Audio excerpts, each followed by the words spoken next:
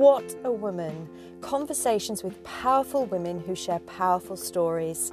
This podcast was created by me, your host, Caroline Lyons, and my friend and producer, Sarah Benner, two mums searching for inspiration. And we hope you'll be inspired too.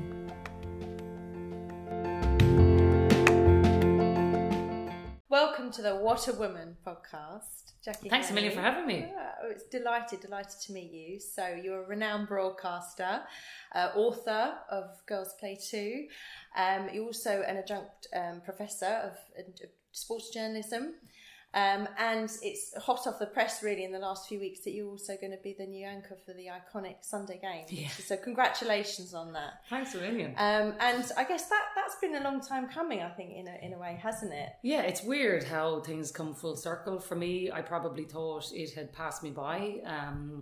Like years ago, I obviously was in for the job when Joanne Cantwell got the live position, and I would have thought at that time that job was going to be mine.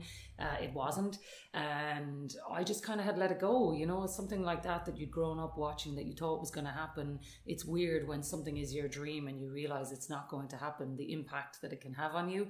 For me, I actually was going to take a complete change of career. Like I thought that was kind of I had reached my ceiling in RTE after that and just couldn't really see that there was a future. But a couple of senior people there asked me to stay and just said, look, there will be other opportunities. It's very hard in the moment to see what those opportunities are. But one thing that I know in this job is that you do have to kind of just be patient and wait it out. And it's amazing how it's kind of come full circle, and all these years later, here I am. Like, I never would have thought that I'd be here again. Never. You know, genuinely, it was gone. I'd moved on. I've been doing the rugby for the last few years, and I adore doing that. And I've never been happier in my career. So I genuinely didn't see it coming, but it's very strange to be back in this position again, that's for sure. Yeah, kind of serendipity. I suppose it does show that you might think, like you said, really you were heartbroken at one stage when you didn't get this job before years ago, and you could have, as you said, you could have left RTE, everything could have gone a different direction, but totally, just to persevere, be open to other opportunities, and then it can, as you said, it can come full circle.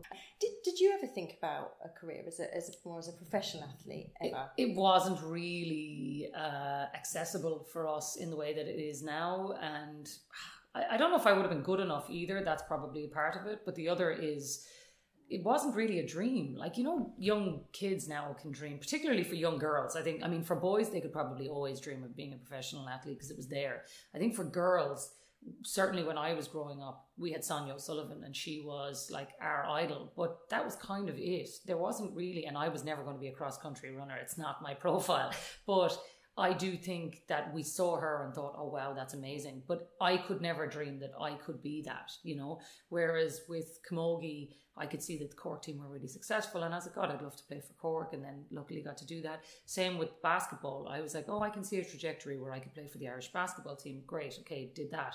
But that was kind of it. It was like, that was the end of the road for me. There wasn't really a professional league to look at. There wasn't really a life plan that would have involved me doing that. That's why sports journalism to me is the next best thing, because that's what I saw. Okay, that's a really good way of being involved in sport. That, you know, that'll keep you involved in the Olympics and World Cups and all those other things without playing in them. But I guess if I was 10 years younger, maybe my life, I would have seen things differently. And that is, for me, probably the most encouraging thing that I see for young girls now, that they genuinely can dream of being a professional athlete in whatever they want, and not just soccer. Like now we've got professional rugby, we've got AFL in Australia, loads of girls down there doing really well. A lot of the Olympians like have a, you know, good strong livelihood out of playing sport, and like that's a really really amazing thing. The last 5 years in particular has seen that space escalate so quickly that now for my 5-year-old daughter, she is going to have the world at her feet in terms of whatever she wants to be: a singer, an actress, a doctor, a musician, you know, a sports person. Anything they want, they can have now. And that to me is the greatest thing of all. There's nothing better than we can give our kids than a genuine ability to be whatever it is they want to be. And like sport for me is great, but I'm just glad that it's changed in a really, really positive way for the girls who've come behind me. Yeah.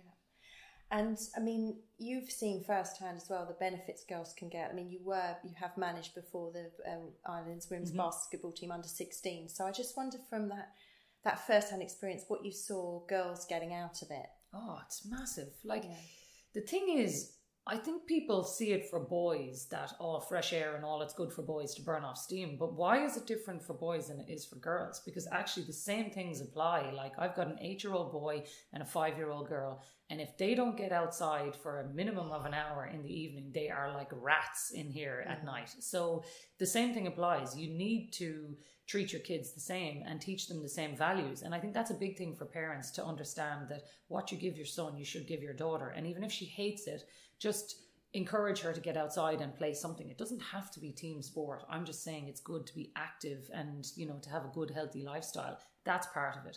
The other thing I think really is just, I suppose, for kids, the resilience that they learn in terms of like teamwork, problem solving, communicating, like these are skills for life. This is not just about being an elite athlete. Playing sport for girls is actually just, you know, we talked about resilience there. We talked about, you know, having a healthy life. It's actually just good for them in terms of like, you know, lots of them are going through issues with social media now and just body image and all of that stuff.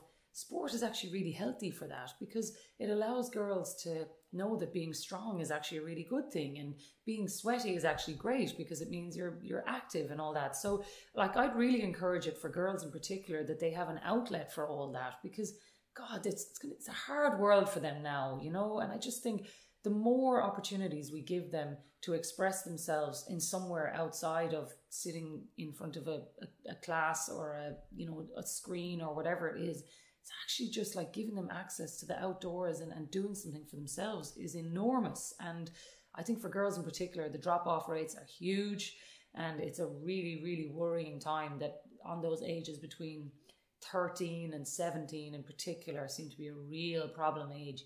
And I think it's those ones that we really need to drill down on and just show them that, come here, when you're 23, you're going to be using those skills that you got when you were 14. But it's just helping girls to see that that's really important. And I don't think we're there yet. I think we've got a lot of work to do in that space. Yeah.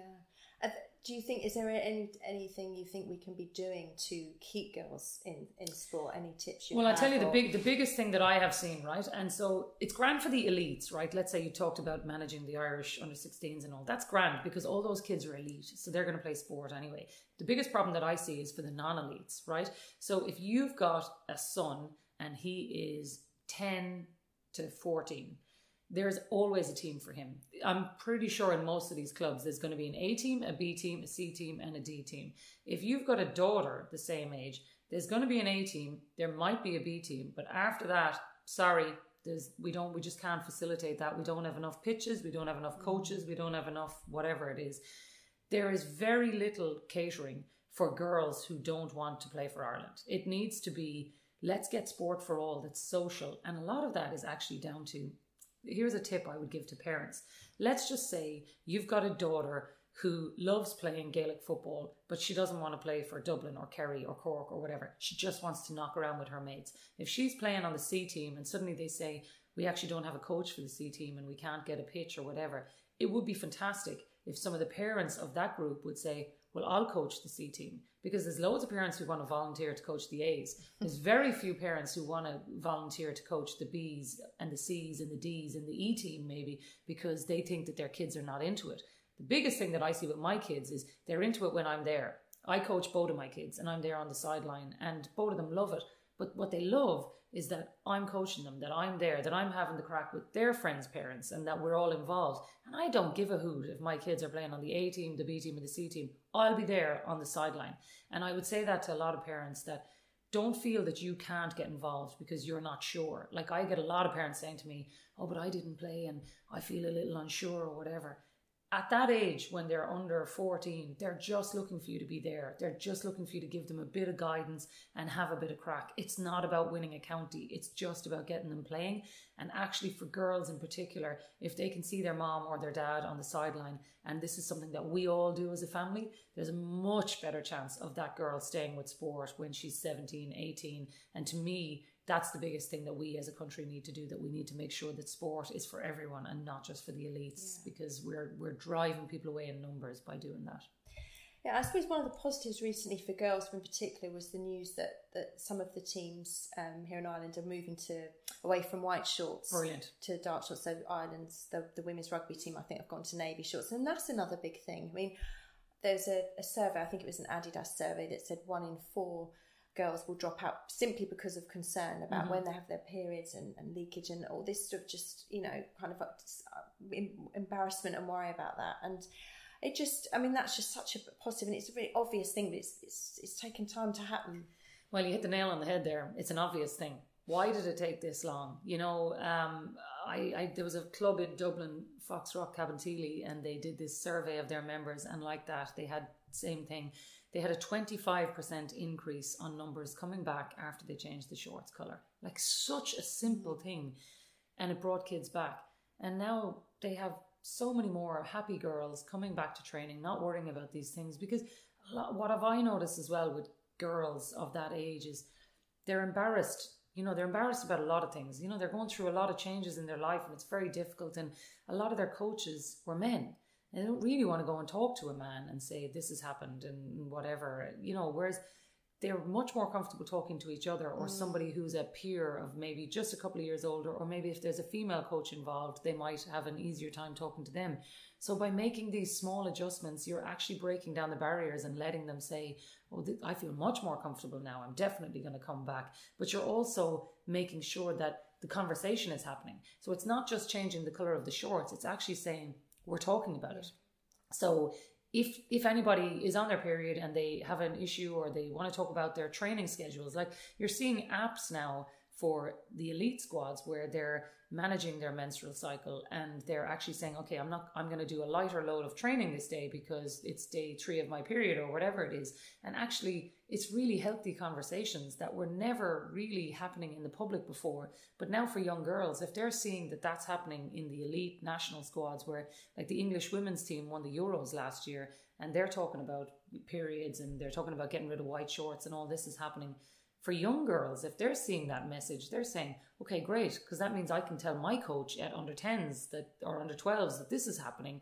And that's a really great thing, that we're encouraging them to be open about whatever the issues are that they're having. Yeah, let's just say there's still kind of this bit of, they've been taboo, embarrassment over periods. Totally. It's great just to have it out. Oh, it's great. Yeah, it's huge. One of the players from Oman that I was reading about, where their team has changed the shorts, and she was just saying, oh, it's just great, we feel listened to. And I thought, God, we still in so many areas just don't feel we have a voice over this. Is to do with our bodies. Yeah.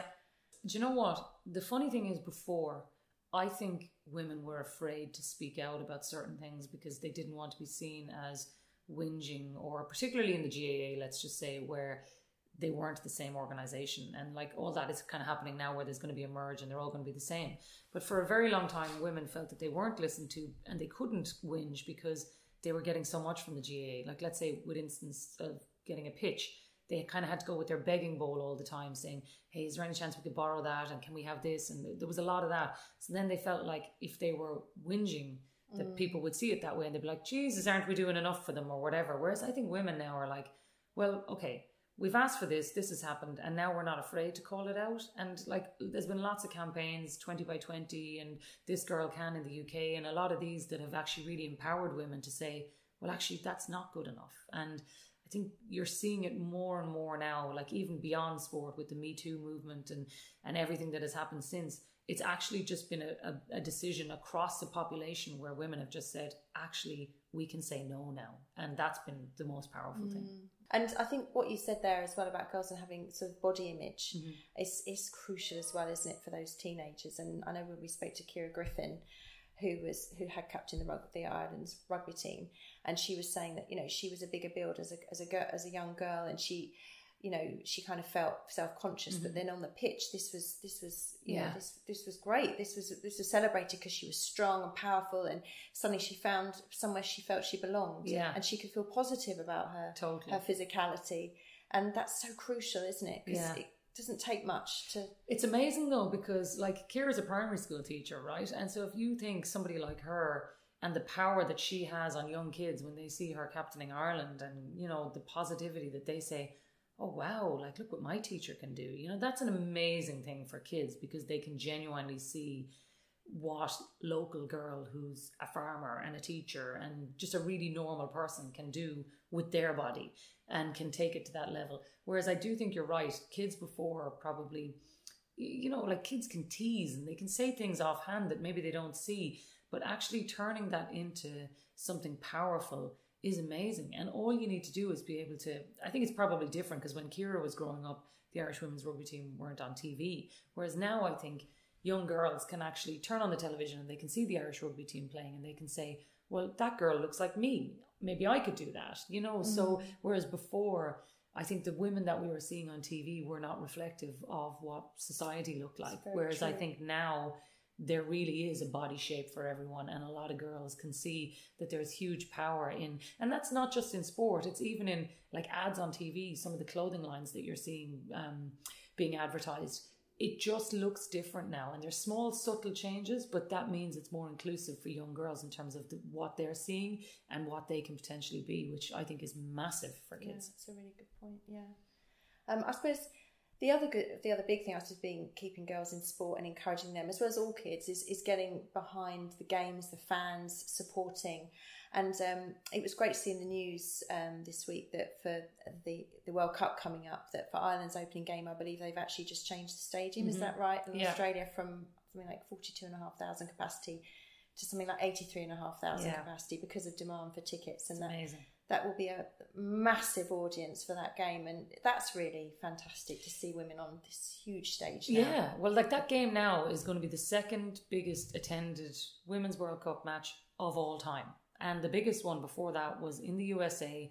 They played it when the American women's team won the World Cup final in 1999. And that was the beginning of soccer and the explosion for women. So if you think that this is going to be the second biggest game of all time, Ireland have never been to a major tournament before. They've never been to a World Cup. They're playing against the hosts on the opening day of a tournament. Why were Ireland picked for that game? They were picked for that game because they're a huge draw with the Irish diaspora and the fans, the way that they're going to buy into it. There's a reason why Ireland are being given a big showpiece event. It's because this wave has been coming and people want to get on this bandwagon. And I'm just glad for them because I just think they've deserved this moment, and it has been a long, long time coming. And if we think about like heroes and idols of times past, there's a lot of women who played football for Ireland who never had the opportunity to play at a major tournament. And I think what this tournament is going to do for these kids is going to be like Euro 88 and Italia 90 for us when we were growing up. I genuinely think that for young boys, even not just for young girls, I just think they're going to see Ireland playing in front of 82,500 people. It'd be like selling out Croke Park. And those tickets sold out in the space of a couple of hours. These tickets are going to sell out when these go out as well. To see an Irish team playing on a global stage like that is going to be an absolute game changer for kids in this country. And I am counting down the months. I can't wait. Like, to me, okay, there's a Rugby World Cup this year and there's loads of other cool things. But if you ask me what is the biggest thing this year, watching the Irish women's team playing in the World Cup, I just, like, I can't, I still pinch myself sometimes that it's actually happening. Yeah. Oh, it's so exciting. Well, so will you get to go? Or no, I don't think so. Oh, damn it. Yeah, I know. And you know what? I would have loved it, but I think just with all the GA and everything that else is going on, I think other big things. Yeah, I think I'll be here. Yeah, I know. It's like Sophie's choice. Yeah, I know. It's hard, but yeah. But I'll be watching for sure. Yeah.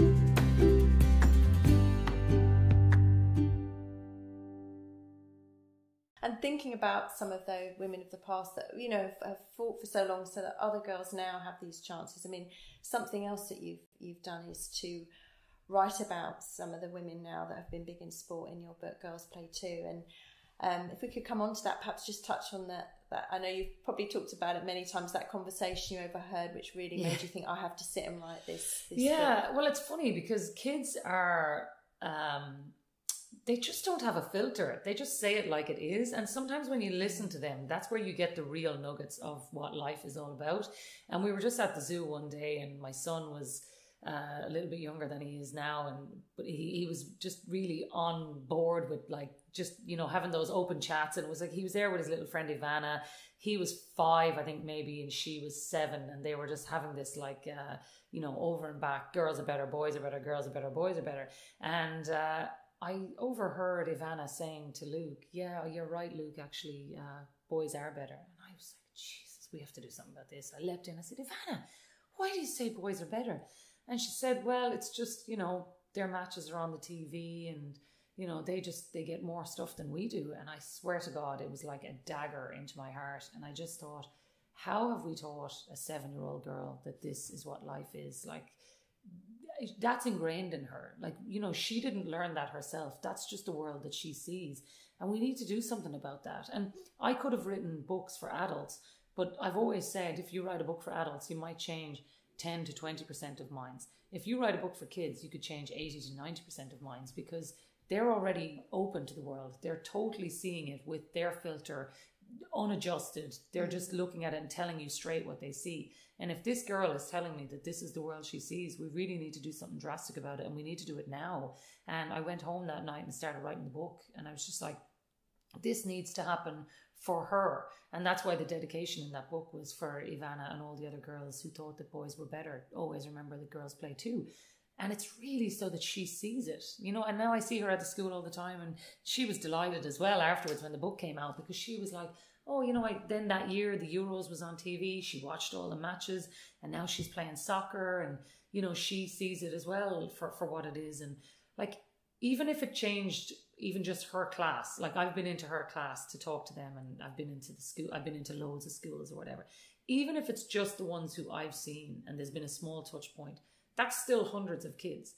But if you look at it on a broader scale, if those kids talk to their parents, then their parents start to see it. That's where the change comes, because then the parents go, oh, maybe I'll take her down to that match to see, not just my son. Maybe we'll, just start filtering it through really quickly. But because kids don't have a filter, kids will go home and they'll say to their parents, Mom, why aren't you putting the girls' game on the TV? And that's where the real change comes. So, I think, look, the books have been more successful than I ever thought was possible. But the thing that like really gave me the most joy in it is actually just watching the way that the kids interacted with it, and the way hearing those kind of conversations, that I have seen real change, and that has been amazing. Yeah, well, congratulations with that. Thanks. And they're just beautiful books. It's not just the content; they're fantastic athletes, but the illustrations by female illustrators.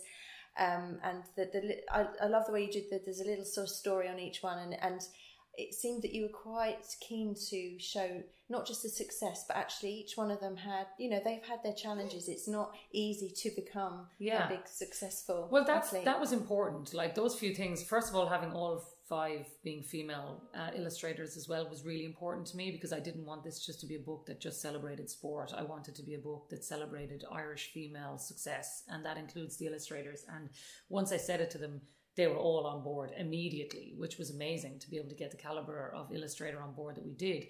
And then the other thing was with the athletes, when I rang them all, they said, yeah, 100% I'm on board with this. They all wanted to do it. And I said, this is not really just a list of your achievements. I want it to be inspiring to kids, because I want kids to say, okay, maybe you had issues with your weight or your mental health, or maybe you weren't the strongest or the fastest. And I wanted kids to realize that it's not linear, none of these girls just woke up one day and said, okay, I'm going to be the fastest girl in my class. It all comes with hard work and dedication and lots of no's. Like, I've seen that in my own career. It's not ever straightforward. And if kids realize that, they're more likely to stay with it further into their own futures, because they'll realize, oh, wow, that girl, it actually didn't work out for her straight away. So maybe if I get dropped off the under 14 camogie team, it doesn't mean that I don't play camogie anymore. It just means that I come back stronger. And, whether it's sport or whatever it is, that they realize that resilience can be learned from a really young age. And that was important to me, and it was really important to the athletes as well. Like, they didn't want this to just be a book that gets thrown aside that's about, a list of their achievements. They really wanted kids to know something about them. So I've loved that too. The thing is, it needs to be rewritten, because there's so many of them have had so much more success since. I said that to Rachel Blackmore and Kelly Harrington. I was like, geez, I'd nearly need to rewrite a chapter on you guys every year, which makes it great. Amazing. And actually, I think it was Lindsay Pete who said that when her son read it with her, and he was like, wow, Mum, I didn't know you were so good at all these different sports. Yeah. It's like, God, as women, we don't even show off to our own children about how good we are. I mean, so it's great to be singing and praises of. And I think that was kind of half the crack for them as well. Like none of them had ever been profiled like that either before. So like they were all really delighted. Like, and it's funny. I mean, I have 3 girls, so I've really enjoyed reading it with them. But I was thinking, actually, gosh, parents out there need to get and buy it for their sons as well, because in a way, boys have to be realise that what achievements women are making and be inspired by women as well, because there is that conditioning. And I think although nowadays boys will probably, it's obvious girls play too, they see girls playing soccer and other things, but there might still be that misconception that they're still, boys are still going to be naturally more gifted at it or something. It's kind of in the conditioning, and it's actually, kind of trying to re-educate them on that as well. Yeah. And I think the big thing for me is actually that they just see the accessibility. Like when the Women's Euros was on, we had it on here all the time. Or, I'd say to Luke, do you want to go and watch the Irish team playing? And he'd just straight away go, boys or girls? And I'd be like, oh, girls. And he'd be like, okay, cool. But he's not asking because I don't want to go if it's the girls. He's just genuinely, oh, which one are we going to watch, boys or girls? And I'd be like, oh, girls this time. We'll go to see the boys the next time. And it's just normal in our house that we go to watch both of them. And I think that's a big thing for parents, that you don't have to shove it down their throats, but you just, by putting it in front of them, kids then see that that's normal. And I suppose just in terms of your job, there have been great strides in terms of greater equality in sort of sports broadcasting. We are seeing lots more women on the screens presenting. You were obviously the first female presenter of the Sunday Sport show on RTE1 and on the radio. And at that time, I think I read that you were probably more concerned about being so young at the time, not so much about being a woman. But I wonder, given the change that we've seen, how much further would you say there is to go? Or are there more barriers to be broken down, more broadly speaking? Yeah, it's definitely changed. It's been better. When I go into a press conference now, there are more women in the room, but there are still probably 70% men. So I don't necessarily think we ever need to get to a situation where there's more women in the room, or, like as in it's 80% women and 20% men. I don't think that's what we're driving for. I think it's just that you would walk into those environments and you don't notice it, and that to me would probably be where the real change is. What I do see is, even when I lecture, I'm seeing a lot more women in the classes, which is a good thing, because it means that they see it as a genuine career. Whereas I would consider myself just very lucky that I happened to come through at a time when I think it was changing a little bit and they probably were looking for more women. Whereas now it's probably just the best person comes through and there tends to be lots of men and lots of women. Like in my department in sport, I'd say it's probably nearly 50% women. Like there's an awful lot of women working in RTE Sport, which is a good thing. But it's just to encourage young female journalists in particular that they know it's a welcoming environment and that they have just as big a chance of succeeding as a boy does. That's still probably a problem. I would say in the print section, you're still not seeing many female print journalists, like even on a daily basis. Apart from freelancers like Cleona Foley, who's brilliant, there aren't that many daily beat female writers. So there's obviously an issue there still. So I think there's a long way to go in terms of just making sure that it happens across the industry and not just like in flashlight places. Like TV looks very glamorous. You turn it on, you see lots of women and you think, oh, that's great, there's loads of them. But actually just drilling a little deeper and realizing, are we bringing enough people through in all of the sectors? That's probably the key focus, I think, over the next couple of years. And it strikes me, sort of reading about you, preparing for this, that you've always obviously worked extremely hard, but you've been keen to kind of have a sense of humour. You haven't been afraid to, laugh at yourself, as you said, be a bit of a messer. That's kind of, would you say, has that helped you as well? Yeah, and that's probably, I would have thought, what breaks down those barriers with lads as well, that they know you're not a prima donna coming in here trying to be all about yourself on television or anything like that. I think anyone who works with me knows that it's probably the absolute opposite, actually. And to be fair, you probably in this gig would want to be a bit like that, because if you're a bit too precious about yourself, it's going to be a fairly short career. Like at the end of the day, it's not really about me either. Like I'm there to just say, Harry, the match is here, here's what's happening or whatever. I've always liked, particularly like on Sunday Sport with a lot of the GAA pundits, being able to just laugh at what's happening in front of you and like making mistakes. Like you're going to make mistakes. Like, I mean, I wasn't that long on Sunday Sport when I said shit on the radio and I was like, geez, I'm going to get fired for this, but actually being able to go, okay, right, that was a mistake. That won't happen again. but being able to kind of laugh it off eventually. Now at the time I was probably dying inside. Whereas if that happened now, I'd be just like, listen, grand, move on, we'll be fine. You're not perfect. Everyone knows you're not perfect. And you need to be able to be like that, because I think the people in Ireland love good people with a good sense of humour. And so the more that they think that you're somebody they'd like to have a pint with and have a bit of crack with, the more likely they are to want to watch you or listen to you. If they think you're an absolute pain in the hole and you're boring, nobody wants to watch that, because nobody wants to spend their Saturday night or their Sunday afternoon listening to somebody like that. So I've always been, why not try to be the same Jacqui that you'd meet on the street, on the air? And that's not always possible, because sometimes television in particular, you might have 3 minutes here or 4 minutes here. It's very tight, and it's not always easy to have the crack. But when there are opportunities to do it, I always like to take them. And radio probably allowed me to do that more than television does. So that'll be the biggest challenge now, to try to make sure that I still remain trying to have the crack when I'm on the Sunday game, as much as I did on Sunday Sport too.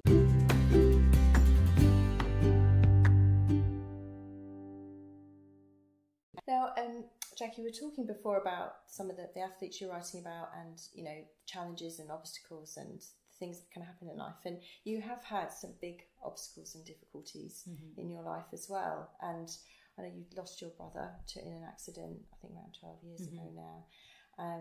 And you're an ambassador for Cry, which is charity close to our hearts, actually, here on the podcast, because Sarah's auntie and uncle actually founded that after the death of their son Peter, to a sudden cardiac death. So these have been some big, you know, shocking events that have happened, and I just wonder, you know, how you have managed to deal with that grief over time. I've read you say that has been one of your biggest challenges. Yeah, it's hard, because it's not the natural order either. Like, certainly in our house, and would be the same with Peter Green when he dies, your parents don't expect to bury one of their children. It's just not the natural order of life.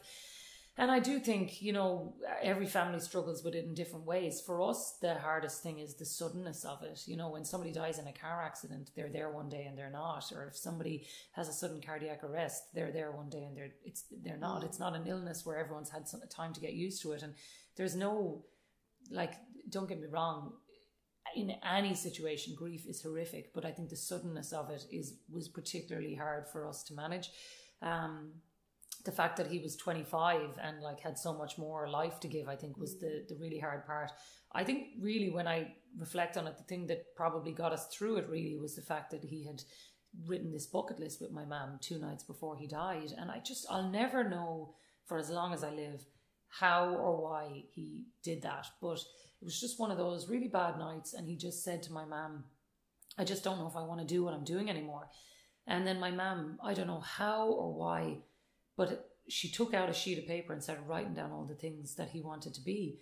And like, the night that I got home when he died, it was there on the table. And I said, Ma'am, what's the story with the page? And she was like, that's Sean's wishes. And I was like, what? Like, how? Like, how many 25-year-old men do you know who would sit down with their mother and write down all the things that they want to be? It was like the weirdest sign that something was left for us to do. And I think really, for my mum and dad in particular, it gave them a focus for their grief, that they could do something, you know. And I think probably the same for Michael and Mary Green. When your child gets taken away so suddenly like that, you need somewhere to focus your energy. And the same way that they did in setting up Cry and actually helping other families, my parents thought, okay, well, let's do the bucket list. We'll raise some money for Cry so we can help other families, but let's also direct our grief into something really positive, where we were running marathons, we were running pubs, we were doing a triathlon, like, you know, loads of fun stuff. Like 2 days after me and Shane got married, we had all of our wedding guests run the Cork City Marathon. And so Sean... Did they know that when they were invited? Well, no, because Sean died 6 months before we got married, and then we were like, will we, you know, push out the wedding, or what will we do? And then we kind of made a decision as a family that we needed a positive occasion, because after so much grief, I think we just thought, let's just do this and let's bring everyone together. So we did it, and then by way of it, we had this bucket list, and we were like, look, let's do the marathon. And so I thought, we'll get 26 people to do 1 mile each. And so we sent it out in the invites. By the way, we're going to be doing this on the Monday. And I thought a few people will say grand, and then it'll be mostly us, because everyone will be hungover and miserable. Everyone wanted to do it. So we ended up having like I think we had over 100 people ran in the marathon. We all had the t-shirts, and so everyone around Cork got really behind it and everyone knew about it. But it was a really lovely way for everyone to feel united in grief and to do something really positive. And actually it really helped us as a family, because it just allowed us to know that he had a legacy beyond when he died. And like, you know, just before he died, he was about to become a professional or semi-professional motorbike racer. And Eugene Laverty, who's one of the most famous Irish motorbike racers, won a race that year on the World Superbike circuit.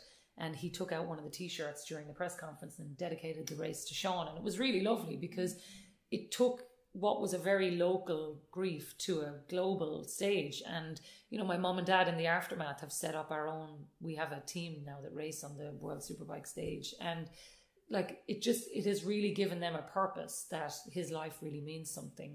You know, he'll be 12 years dead this year. And I think just for a family to have something like that and a real connection to him still is really important. And I think that's probably been a big guiding light for us. And also the perspective it gives you when you lose somebody in your family. I always say this, but like, you know, I never worry about what's the worst thing that can happen, because the worst has already happened to us. So everything else is manageable. Like everything in my life now, like not getting a job or whatever, grand, okay, you'll be devastated, but like it's nothing like that grief. So everything else, any other challenge is surmountable, and we have that perspective now. So that's probably been the biggest learning for us, you know. Because I guess after a shock like that, it could make you fearful of these things happening. Did you find that came into it at all? Or? To be honest, no, because like, the biggest thing really is that you're dealing with the shock of that person not being there anymore. But it does make you really appreciate the people who are, because you can be afraid that, okay, something might happen to my family because, you know, we've had this terrible grief and I don't ever want to go through that again. But you also say, okay, what's on my bucket list? What do I want to do? Like, what do we want to do as a family? So like me and Shane, the next year, we rented this ridiculously overpriced house for a year, because we were like, let's go and live there for the crack for a while. We went to the Super Bowl. We went on a Lions tour. We were just like, let's just do it. Let's just do all the things that we want to do, because I don't want to have regrets. And I'm really like that now. So like, I'm generally, if you ask me to do something, I generally try to find a way to say yes rather than no, because my perspective is, well, what if that was me? What if that happened? What if I'm not here next week? Or what if I get sick? Or what if something happens like that? You can't limit yourself by putting barriers around to stop you from living. You have to find a way to say, well, if Sean left all of these things unfinished, I don't want to do that. So, you know, it's terrible that his life got taken away at 25 years of age. I'm 39 now and still have lots more that I'd like to accomplish. So it's actually just putting things in place that make you think like that make you say, okay, let's go and do that. Let's say yes to that. Let's take the kids. We went to New Zealand a couple of years ago, took the kids in a camper van, drove around, like had an amazing holiday for 6 weeks. But it was just because like, well, why wouldn't we do that? You know? So I think that's the big thing. I'm probably not fearful of it. I'm probably more aware that anything can happen. Nothing is promised. So just do the things that you really want to do. Yeah.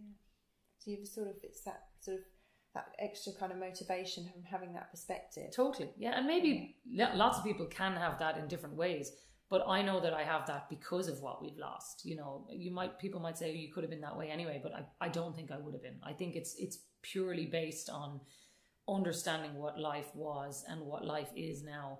Like, I have 2 kids. My sister has 2 kids. Our brother never met them. You know, like, that's heartbreaking on a daily basis, not just when the person is gone. Like, I've always said this, sometimes with grief and with families, everybody is really upset for the family in the moment, and people go to the funeral and they come there in their droves and everybody's like, oh my God, it's so terrible. It's terrible for you this week. But actually, it's terrible for a family forever. You know, we have weddings, family occasions, Christmas every year. Like, there's always occasions where he's not there. But it's actually just like, you know, my sister is coming home next week and she's bringing her kids and we'll all be here. My mom and dad will be here and it'll be great. But Sean should be here. You know, that's the hard part. It's not just at Christmas. It's the random Wednesdays when you'd love him to be here having the crack with the kids and that they've never met him. Like, that stuff is the really difficult thing. But you can't stop yourself from living either. You have to be able to say, well, what would he want you to do? Like, he's fine, whatever he's doing, I'm sure he's there somewhere keeping an eye on us. But I'm damn sure he'd want us to be having the crack and living the life, because there was no better person than having the crack now than him. So he would want that as well. And I'd want that if it was in reverse as well. So you have to kind of just live and find ways of being happy. Thank you for talking about that, because I think people listening, especially if they've been through something similar, will find it will help. Well, I hope so. And look, that's half of it as well. I think by speaking about it, I would have got a lot from other people speaking about their grief. And I do think it's important, because you never know what people are going through either. So yeah, it's really important. I was just thinking about life now, and as you mentioned, you've got the kids, so very busy. I suppose that sort of the work-life balance question is always quite a big one. I just wonder, managing the career that's really taking off and a family, how yeah, it's definitely challenging. But I think for us, one thing is, me and Shane have been going out since I was 21. So this wasn't just my dream, it was his dream as well for me. So we have been invested in this all the way along together. So I don't think it ever was like me going on a flyer and saying, okay, I'm going to be gone and I'm off chasing the dream. So everybody in this house has been committed to this. So I think we've known from the outset that I was going to be working weekends and we were just going to make it work. So that's fundamentally what makes it work in this house. The other thing really is just understanding what you can do and what you can't do. And I think I've probably been in the last couple of years more aware of that. Whereas before I would have just been like, yeah, I'll do that. Whereas I think now I'm much more, okay, that's manageable, but that's not. So saying no to things, whereas previously I might not have, I've probably become a lot better at saying no and only doing what's right for us as a family and making sure that we're not taking on too much work. And also my husband has a big successful job as well. So it's trying to support him when he needs support and then him supporting me when I need support and just making it work. Listen, it's not perfect all the time. Sometimes we drop balls and, you know, you have to kind of just manage that together as a family. But like for the most part, I think we've done well and we've managed to do it together and we've got a great life and a happy family, and that's kind of all that we asked for, you know. So it's not always easy and it's a juggle, but to me it's a juggle that's worth it.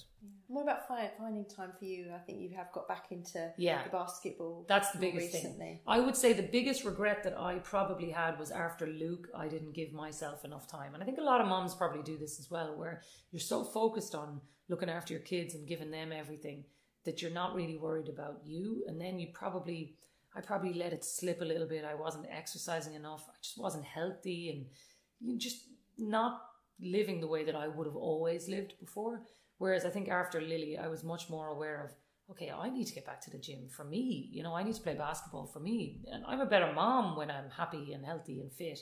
So let's try to focus more on those hours where when she went to Montessori and now when she's in school, that I actually take those hours for me and I drop them off, then go to the gym, then come back and then do things for me. And then I feel better and then they feel better because I'm in a better mood. So I think you probably need to see it yourself, because other people can tell you, oh, you know, what about this? Or what about join a gym or whatever? But if you don't see it yourself, you're not going to make any real changes. So as I just thought, okay, if I start working out and I start feeling better again, then everything in my life gets better. So that's kind of the way that's the approach that I took. And I definitely in the last number of years now, I'm as happy and fit and healthy as I've ever been, which definitely makes my life a lot easier. Yeah. Well, I think that's really encouraging, and it's true. I think we can all relate to it, that, you know, especially when you first have children and you actually think that it's being a good mum to sacrifice yourself. That's that's just the mindset. Well, that's when you think that's the mindset. And like you said, you kind of have to, I think we all get to that point, you get kind of realisation that actually if you don't look after yourself, then everything else will fall apart. 100%. But like my kids know it now too, and they know that mommy plays and daddy plays, and they know that like on a Thursday night or Tuesday night Shane has a match, on a Thursday night I have a match, and that's totally normal to the kids. And that's a good thing too, because it shows them the equality in this house, that mommies and daddies can still play when they're old and that they might want to do that. So that's we are considered old. Yeah, exactly. They think I'm absolutely a dinosaur. So yeah. My youngest told me I had a lot of lines on my face yesterday. I was like, great. Yeah, they'll get you. I told you, kids have no filter. Yeah, no filter. That's right. And just finally, I suppose I mean, I read that when you were young, you used to have a sort of a cardboard cutout of a TV and a little microphone, and so there was perhaps just from when you were young real interest in presenting and talking about sport. But I suppose lots of us kids do that, and then you grow up and not many make it into a career like yourself. And I just wonder, is there any kind of, I mean, we've mentioned resilience, but other characteristics you think that really boils down to? Well, my mum and dad, first of all, would have always said they thought I was going to be on the stage, because I think I was doing that a lot now when I was younger. I was probably play acting and loved entertaining them and loved kind of, you know, having the crack and whatever. So probably a lot of it is derived from the personality that I had as well, I would say. The other thing is just knowing what you want and doing it. Like, I had lots of people who told me, that's not a job and you'll never get a job. Like, my career guidance teacher in school told me I should have been a PE teacher because I was really into sport and I was a good communicator and all that, and she thought I would have been made a good PE teacher. And I did an English degree with the thought of maybe I will go teaching if the media doesn't work out. But I knew it wasn't the right career for me. Now, don't get me wrong, I actually still think I like teaching and I really enjoy the lecturing, but my dream job was to do what I'm doing. And I was going to pursue that. So I do think for people, it's actually saying, if you really want it, do it. And you're going to get loads of no's. Like, I had loads of no's. I had loads of jobs I didn't get. You know what I mean? So you kind of need to go, okay, Grant, I'm going to keep trying it. And if it doesn't work out eventually, then I will do something else. But you have to go hammer and tongs at it. You only get one crack at this. So you might as well do something that you love. That's the way I feel. And like, I'm very lucky that it's worked out for me. But maybe it wouldn't have. You know, maybe there's loads of other things I could have been. Who knows? But I felt like, because I really wanted it, I'll just go and I'll work really hard and I'll take all the things that maybe other people didn't want to do. Like, I went to America, did an internship in Mississippi. Like, I was population of Irish person 1, you know. So it's like, let's just go and throw yourself into this and do loads of things that maybe the other people won't do. And then you'll come back and they'll want to give you a job. And that's why it worked, because I was willing to do whatever it took. And that's probably the same in my job. Like, I took loads of jobs. Like, I'll do that. I was working 7 days a week for multiple different people, and people probably just saw a hardworking person who was willing to put in the graft and do whatever it took. And I would like to think that that's probably why I have the job I have today. Yeah. I think that would be a great bit of advice as well to pass on. I mean, I was going to say, if there was any advice for some of the, particularly the young girls we've been talking about, I suppose that would be one thing, just to show that willingness, work hard, but be open to... 100%. I think you just have to be really willing to work at it, but you also have to be the kind of person that is collaborative. You know, like, nobody wants somebody who's all in it for themselves. So what I would say is work extremely hard, but bring everybody else in on it. Tell them what you're doing. You know, make sure people know, hey, I was thinking about doing this. What do you think? Or whatever. A collaborative approach, I've always found, has been a good one as well, because people who work in teams tend to thrive. If you look at a lot of the CEOs and a lot of the C-suite women, a lot of them, and actually I've seen studies to prove this, even recent ones done by KPMG, 90% of them played sport. Because successful women are generally people who've tended to thrive in teams and good communication skills and all that. So I would say putting yourself in an environment where you do have teamwork in your career is a good thing as well, because I do think that brings the best out of women in particular. Yeah. Oh, well, that's a fantastic note to finish on. Well, thanks so much. It's been an absolute pleasure. No worries. Thanks a million for having me. Cheers. Thank you.